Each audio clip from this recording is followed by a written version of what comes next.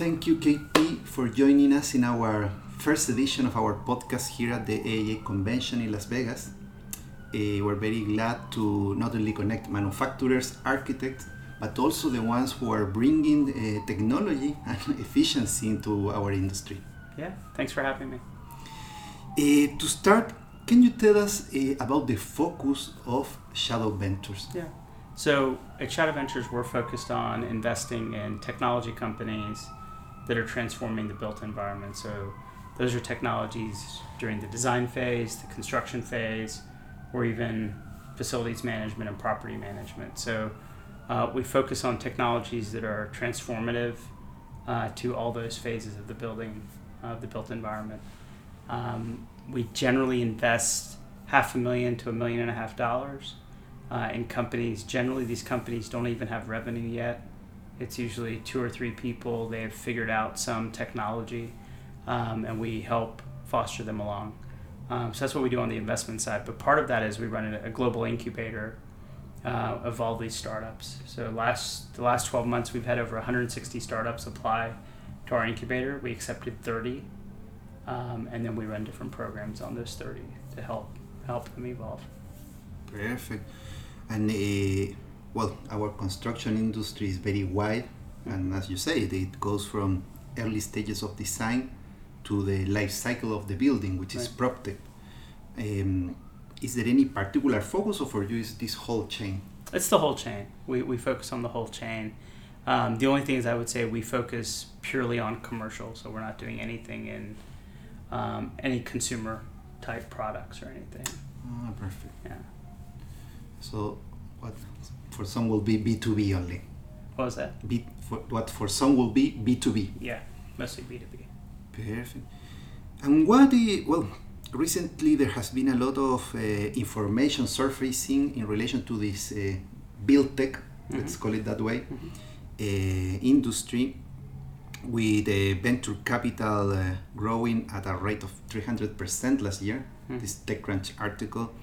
So it is setting that there is a market ready for disruption.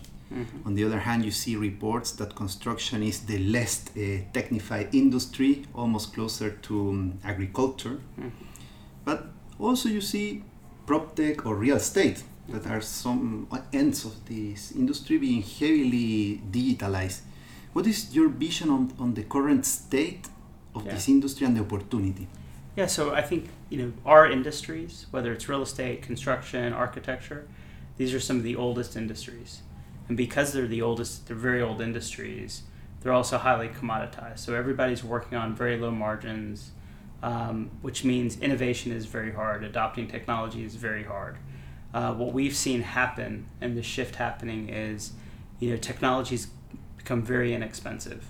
If you think about mobility, even 10 years ago, going to a job site with a laptop and trying to figure it, that was very expensive. Now we have phones and iPads, so the technology has become very cheap. And then you also have things like cloud that have reduced the cost of technology. The other thing is we have a generational shift. Now you have people in positions of authority and influence in these firms, as well as the customers, the owners, the developers, that are now at an age where they've always had a computer, they've always had an email address, and so they don't view the good old days as being that good. They really view it as highly dysfunctional. So there's a lot of demand coming from the top. So if you take the cost of technology, the ubiquity of technology, and the generational shift that's happened in our industry, that's what's driving a lot of this behavior. So we're starting to see much better adoption. Interesting, because as these solutions aim to improve an industry, just for being online, they have the chance to fall into the hands of, let's say, people outsiders. And as human beings, we all have hard-coded in a way to build, because it's what enables us to create our shelter, to evolve as a species. And now we think that this, or what some people tend to say, the architect that we all have inside us is in an interesting moment to come out, thanks to technology. Yeah, I think we now have tools. My first job out of college was as a civil engineer. And my boss told me, customers will always take forever to make a decision because they don't know how to read drawings. Right? It's your job to explain what's happening because they're a developer. They don't know how to read construction drawings. And so they don't know what decisions they're making because they don't know what they're looking at. So it's incumbent on us as a design professional to explain what's happening. What's happened now with that is, whether it's BIM or augmented reality or just general visualization tools, the end customer now understands what they're looking at, and they now have an opinion. Now, a lot of designers and architects don't want them to have an opinion, but the reality is now they can see the building. They don't have to depend on another person. And when people can actually see what they're buying, right? If you think about it, an owner can buy a product sight unseen for $200 million. And it's a lot of just trust, right? It's the biggest purchase someone makes sight unseen as a building. And now we have these tools like VR and AR and BIM and 3D. I mean, all these tools, they can actually understand what they're buying and how it's going to work. Well, this is very interesting because for sure visualization was one of the first to adapt. Even the gaming industry, all these visualization engines that enabled architects to deliver real physics, real light in their simulations with a very low barriers, very low cost. But the other component that you mentioned, and which is perhaps at the core, it is the drawing. In a way, the architect came as the first specialized professional on delivering drawings of something that had to be built. And as you say, outside the field, no one can read this. In a way, it's our code. Mm-hmm. And thanks to BIM, it is now becoming an accessible code, code that you can interconnect across disciplines, across systems. And thanks to this code, you can also plug machines. You can plug robots, you can plug drones, you can plug sensors. What do you think about this current state of interconnection into what used to be very offline? Well, the challenge has been that we've deployed all these technologies that are essentially automating bad behavior, right? So a lot of the technology is not really improving. It's improving our workflow, but it's not improving the end product. And part of that gets manifested when we start talking about connecting all these systems. And part of the challenge is you have incumbent software companies like Autodesk or whoever that are somewhat proprietary. So their incentive is not to talk to each other. So part of it has been, if you really want to go from designing in the computer to a robot building the building, you have to have that interconnectivity, but you also have to have best practices to manage that. And in the current state of the industry, there aren't a lot of best practices around how you manage data. Yes, this has been quite an issue because in the world there is a big concentration of some of these software vendors, and when they do this lock-in, but now things are changing and changing fast. I think they were slow to adapt to the openness of the internet, but luckily everyone has agreed that this has to happen. Yeah, and what we look at it is we say, if you study history, in the 90s, Microsoft was that way. They were very closed. And then Google comes along and all these Salesforce comes along, and that changed everything. So part of the way we look at it as investors is we're looking for that next company that's going to disrupt these software companies that have been around for years, been around for 20 years, because we think that's what starts to happen. You have to have, we've gone through consolidation with technology. Now you have to go through a cycle of fragmentation with new startups and new companies coming along that will change the way we do things. Yeah, and this fragmentation is interesting because it no longer depends on the big guys to push the industry, because you know that big companies, for them is hard to adapt. And also there is the question, why? Mm-hmm. If you control or you dominate something, you don't want to change. But there is an interesting relation, let's say, with the big manufacturing, the ones who own the lines, in a way, and the small startups, because when it comes to construction, you are dealing with atoms. It's not you don't go like three guys in a garage just coding.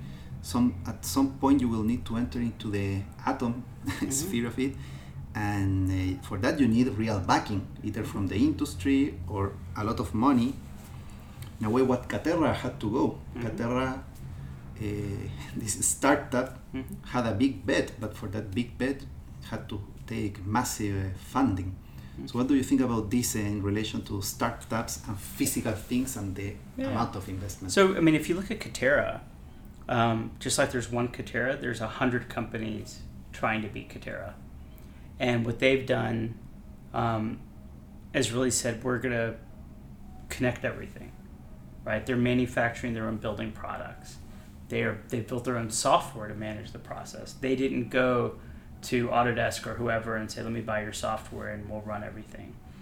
They have had to build proprietary technology and software and hardware to do it. But part of it is, instead of being a purist technology company and having to convince the industry and convince all these players to play well together, right? If you look at how we keep iterating collaboration, we need IPD, we need design build, we need all these systems to try to be more collaborative. Katerra said, we're not worried about that. What we're going to do is we will be all of it, right? We will take financial risk, we will design, we will build it, we will manage it, we will own the entire thing, and therefore we will deploy technology across that entire life cycle because we're part of it. It's important to us. It's our project. Instead of trying to say, you need to adopt this software, you need to do this, we need to do IPD. They just said, forget it, we'll own all of it. So when you do that, you have a highly aggressive innovation because you don't have to ask permission, you don't have to have buy-in. And just like there's Katerra, there's 100 more companies out there that are doing what Katerra is doing in different markets and doing different building types. And it's very nice to have this race because the problem is big, and in a way the pot at the end of the race will be very big, because if you are able to scale construction, the payout can be massive. Absolutely. From the startups that you have seen from Shadow, which trends, or let's say clusters, are you seeing in relation to build tech? Yeah, so we see a lot of workflow improvement, BIM process improvement, which are all nice. Some of the deals we've done, we were investors in a company called Icon 3D that does 3D printed houses. That was a $9 million round in Texas. It was the largest seed stage investment ever made in the state of Texas. But Icon can print a 3D printed house in 24 hours for under $20,000, right? So we're looking at transformative things like that. We also look at a lot of interesting data-oriented companies where, as an industry, we have lots of data sitting on hard drives and cloud or whatever, but no one's really leveraging it to automate anything. It's just there, but no one knows how to use it. So we keep identifying startups that are really leveraging that data stack out there. Well, Icon for sure has been one of the most visible ones, because it is this promise, in the future you will print your house. Me as an architect and into technology, 5 years ago you will ask me about that, I will say 10 more years. But it's happening very fast for me. I saw a YouTube video about, it was like a morning show report on this, and it was super interesting, the team behind it and their vision and understanding what they could tackle. At the beginning they were focusing on affordable housing, and with something that was very striking, at least for general audiences. The people that have talked about this, they say, whoa. In relation to this housing manufacturing, what do you think about the necessity to shift an industry from building with materials, let's say sand, concrete, to building with products that can be panelized, modularized, shipped, assembled? Yeah, I think the whole idea of highly configurable products that can be shipped and moved around and connected easily, we're seeing a lot of those technologies. I think the biggest thing when you look at the industry as a whole, everyone, I spoke at a conference 2 weeks ago and they said, well, we're going to be disrupted, and because of all this technology, and what I try to explain to people is your business model needs to change. It's not the technology, it's the business model, and you have to explore different types of business models, because just like a manufacturer might get into more components and you have panels and all of that, you can decide that that's going to disrupt you, or you can find your next new business model that leverages that technology. And I think that's the challenge to the industry, is whatever business model you have today will be very different in 5 years. And you're seeing it, we see it with mechanical engineers. Mechanical engineers are now getting into design build, right? Because they're realizing we need a different business model. We're seeing them get into commissioning and life cycle management of the building. So everybody has to rethink, not because of the technology, but because the business world has changed. And you have to really rethink your business model first, and then there's all this technology behind you to support your new business model. This is interesting because today most construction material manufacturers, for them the business they can make is to get the contract to do one big office building. Mm-hmm. They will put all their efforts into selling 1,000 windows. Mm-hmm. But now that the barriers for building, and as more people from outside the industry, outsiders are entering into this and are buying construction materials, they are buying windows, mm-hmm. You can see a future in which instead of selling 1,000 windows for a building, mm-hmm. you could supply 1,000 windows for 1,000 homeowners who are doing their own thing. But then you have to have this change of mentality, because for a construction building material manufacturer to sell to an end consumer is a pain. It's even, you will lose money on just delivering the product. Yeah. Well, the challenge with the current building product manufacturers, they have massive manufacturing factories all over, highly centralized, and then they have to work with a set of small SKUs. They can't do anything custom. They can't think that way, because in order to retool or re-engineer anything in their factory, it's very difficult. So if you look at how mass customization works, what we're seeing now is, and even in building product manufacturers, we're seeing a lot of startup building product manufacturers come along, because people want unique and different. No one wants the same light fixture that 5 different manufacturers can provide. People want a unique experience. And if you look at how mass customization, you look at robotics, and the idea of, instead of having, we're working with several companies right now, instead of having centralized large manufacturing, they're doing highly distributed, very build on demand, mass customized factories that are much smaller, but they're nimble. So if you need a door of a certain size, you can get that custom door, but you can get it for the same price as a mass manufactured door. So you start to look at that behavior. You're already seeing it in other consumer markets.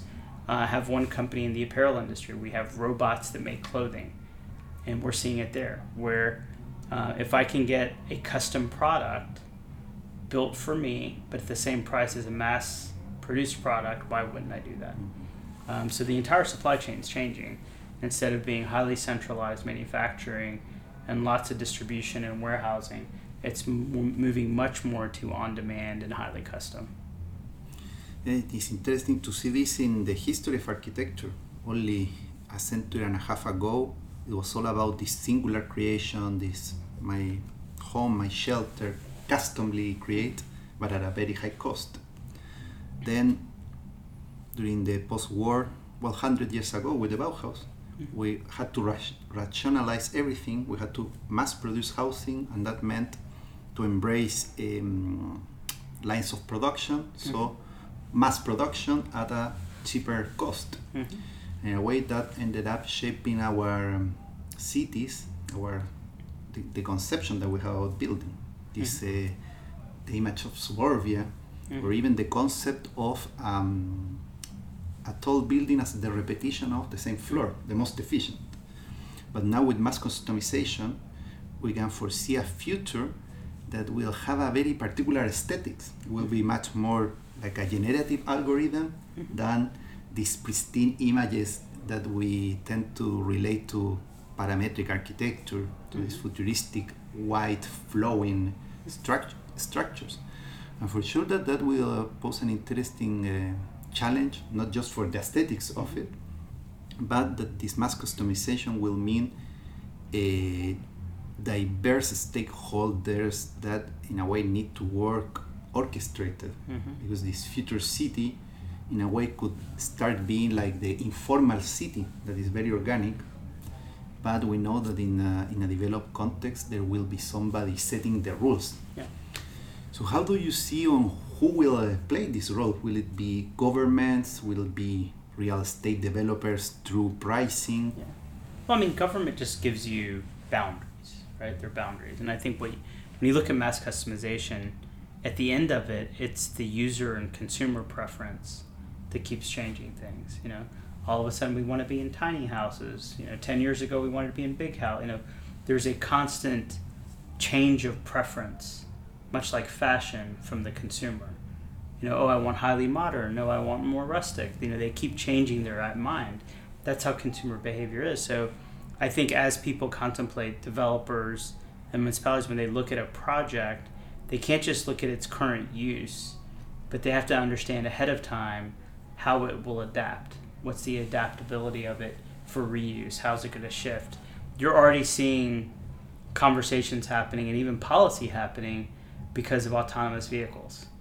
They're saying, why do we need a massive parking deck if there's no cars to park? And if we build a prefab parking deck that has all the angles, how can I convert that to anything?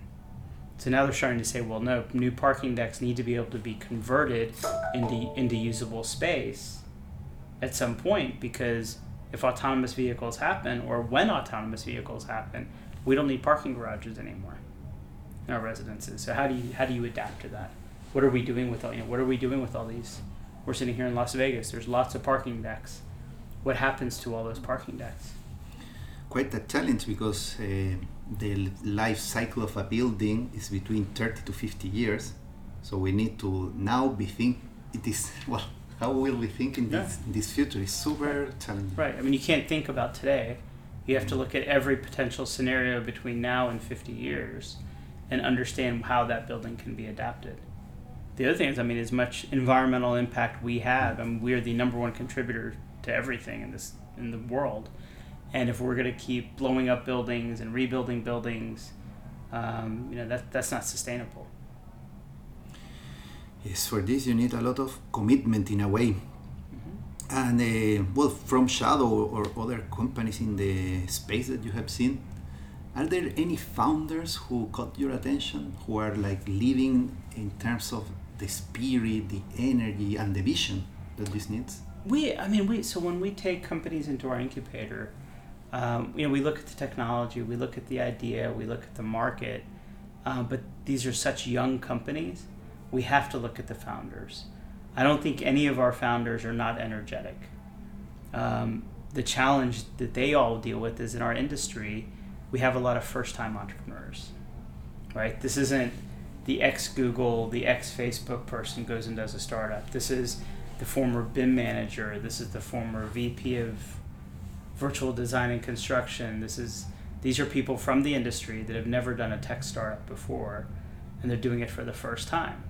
The enthusiasm, the energy, all of that is there.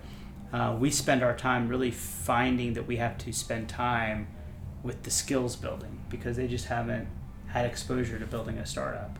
So that's why we have our incubator. It helps us understand them, understand what their strengths are, what their weaknesses are, support them with their weaknesses, help them focus on what they're good at, and let them focus on that.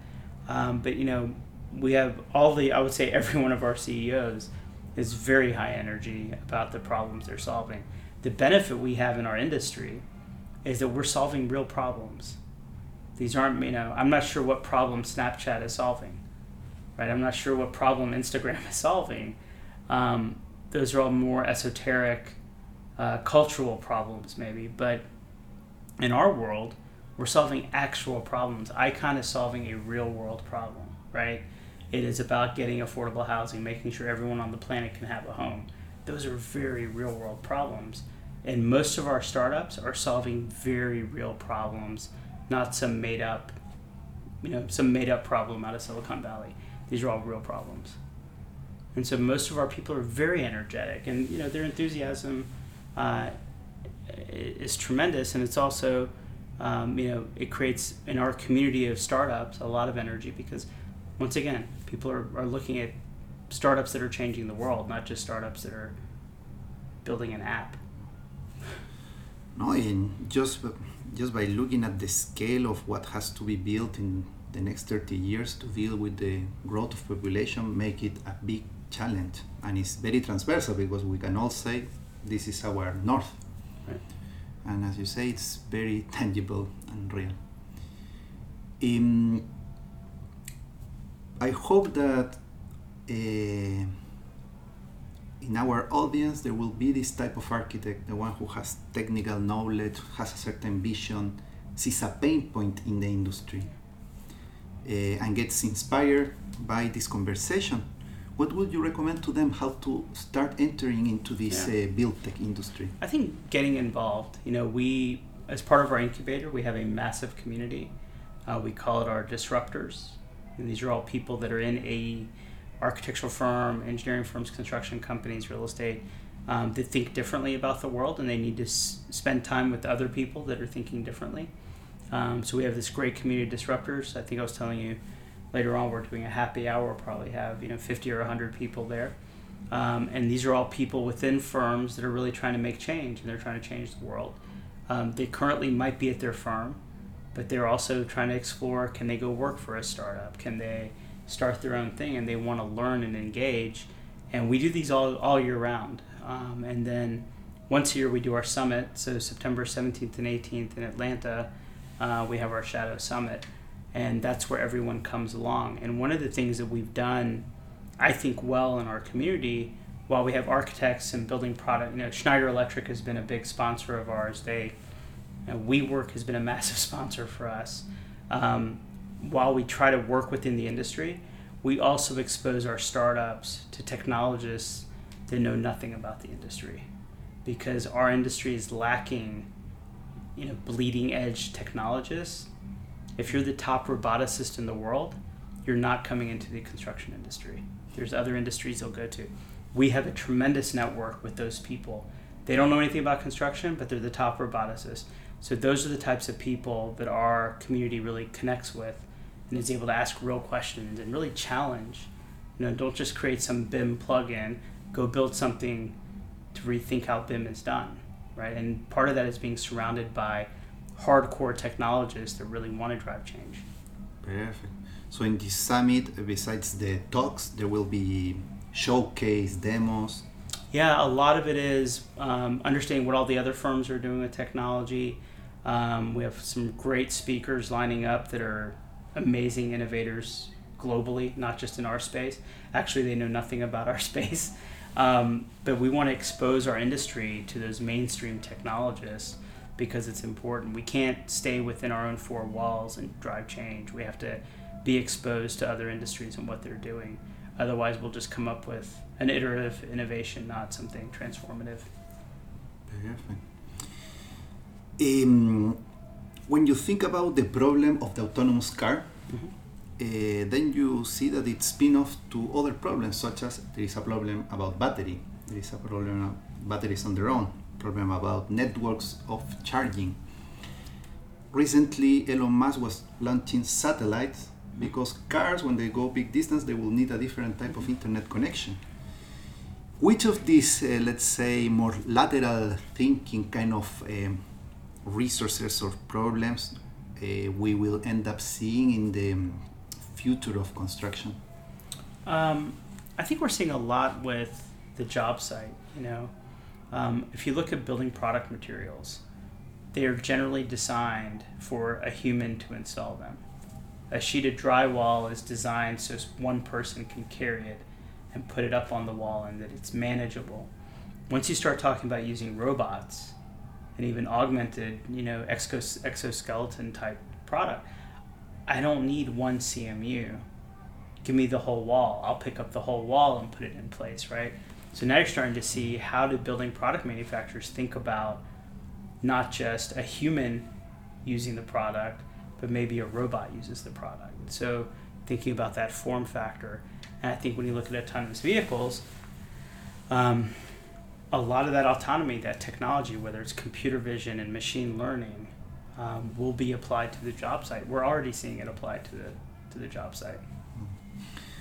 And the job site, this is another also important thing to think about. Traditionally, the job site generates a lot of employment. Mm-hmm. Construction is construction itself generates a lot of employment because you need many hands. Mm-hmm. And there is this whole dilemma on what will happen in the future with autonomous vehicles, all the truck drivers, already the mm-hmm. taxi drivers. But for sure this can have a deep impact into the workforce. Absolutely. And I think right now, if you look at it, we have a shortage. In our industry, we have a shortage of workforce. We don't have a great pipeline generationally coming into our industry. So I think I was giving a lecture the other day at Georgia Tech, and I said, if it wasn't for BIM, the architecture schools around the country might be empty. Because innovations like BIM made it interesting again for a younger generation, for a gaming console and esports generation. If you said, no, come be an architect, here's CAD, and go draw window details for the first year, the current generation would have abandoned our industry. But for them to come in and use something like a 3D tool like BIM or AR or VR, they're now super interested in our industry. And I think you're going to continue to see that this innovation will start to attract better talent to our industry. And then we see what happens with the rest of the labor, right? The reality is we've gone through these, if you look at this saying, it's the fourth industrial revolution. We've been through these and people have turned out okay. So we'll wait and see. Well, thank you, KP. Absolutely. And we expect to see many startups coming from your accelerator, from your fund, and to start pushing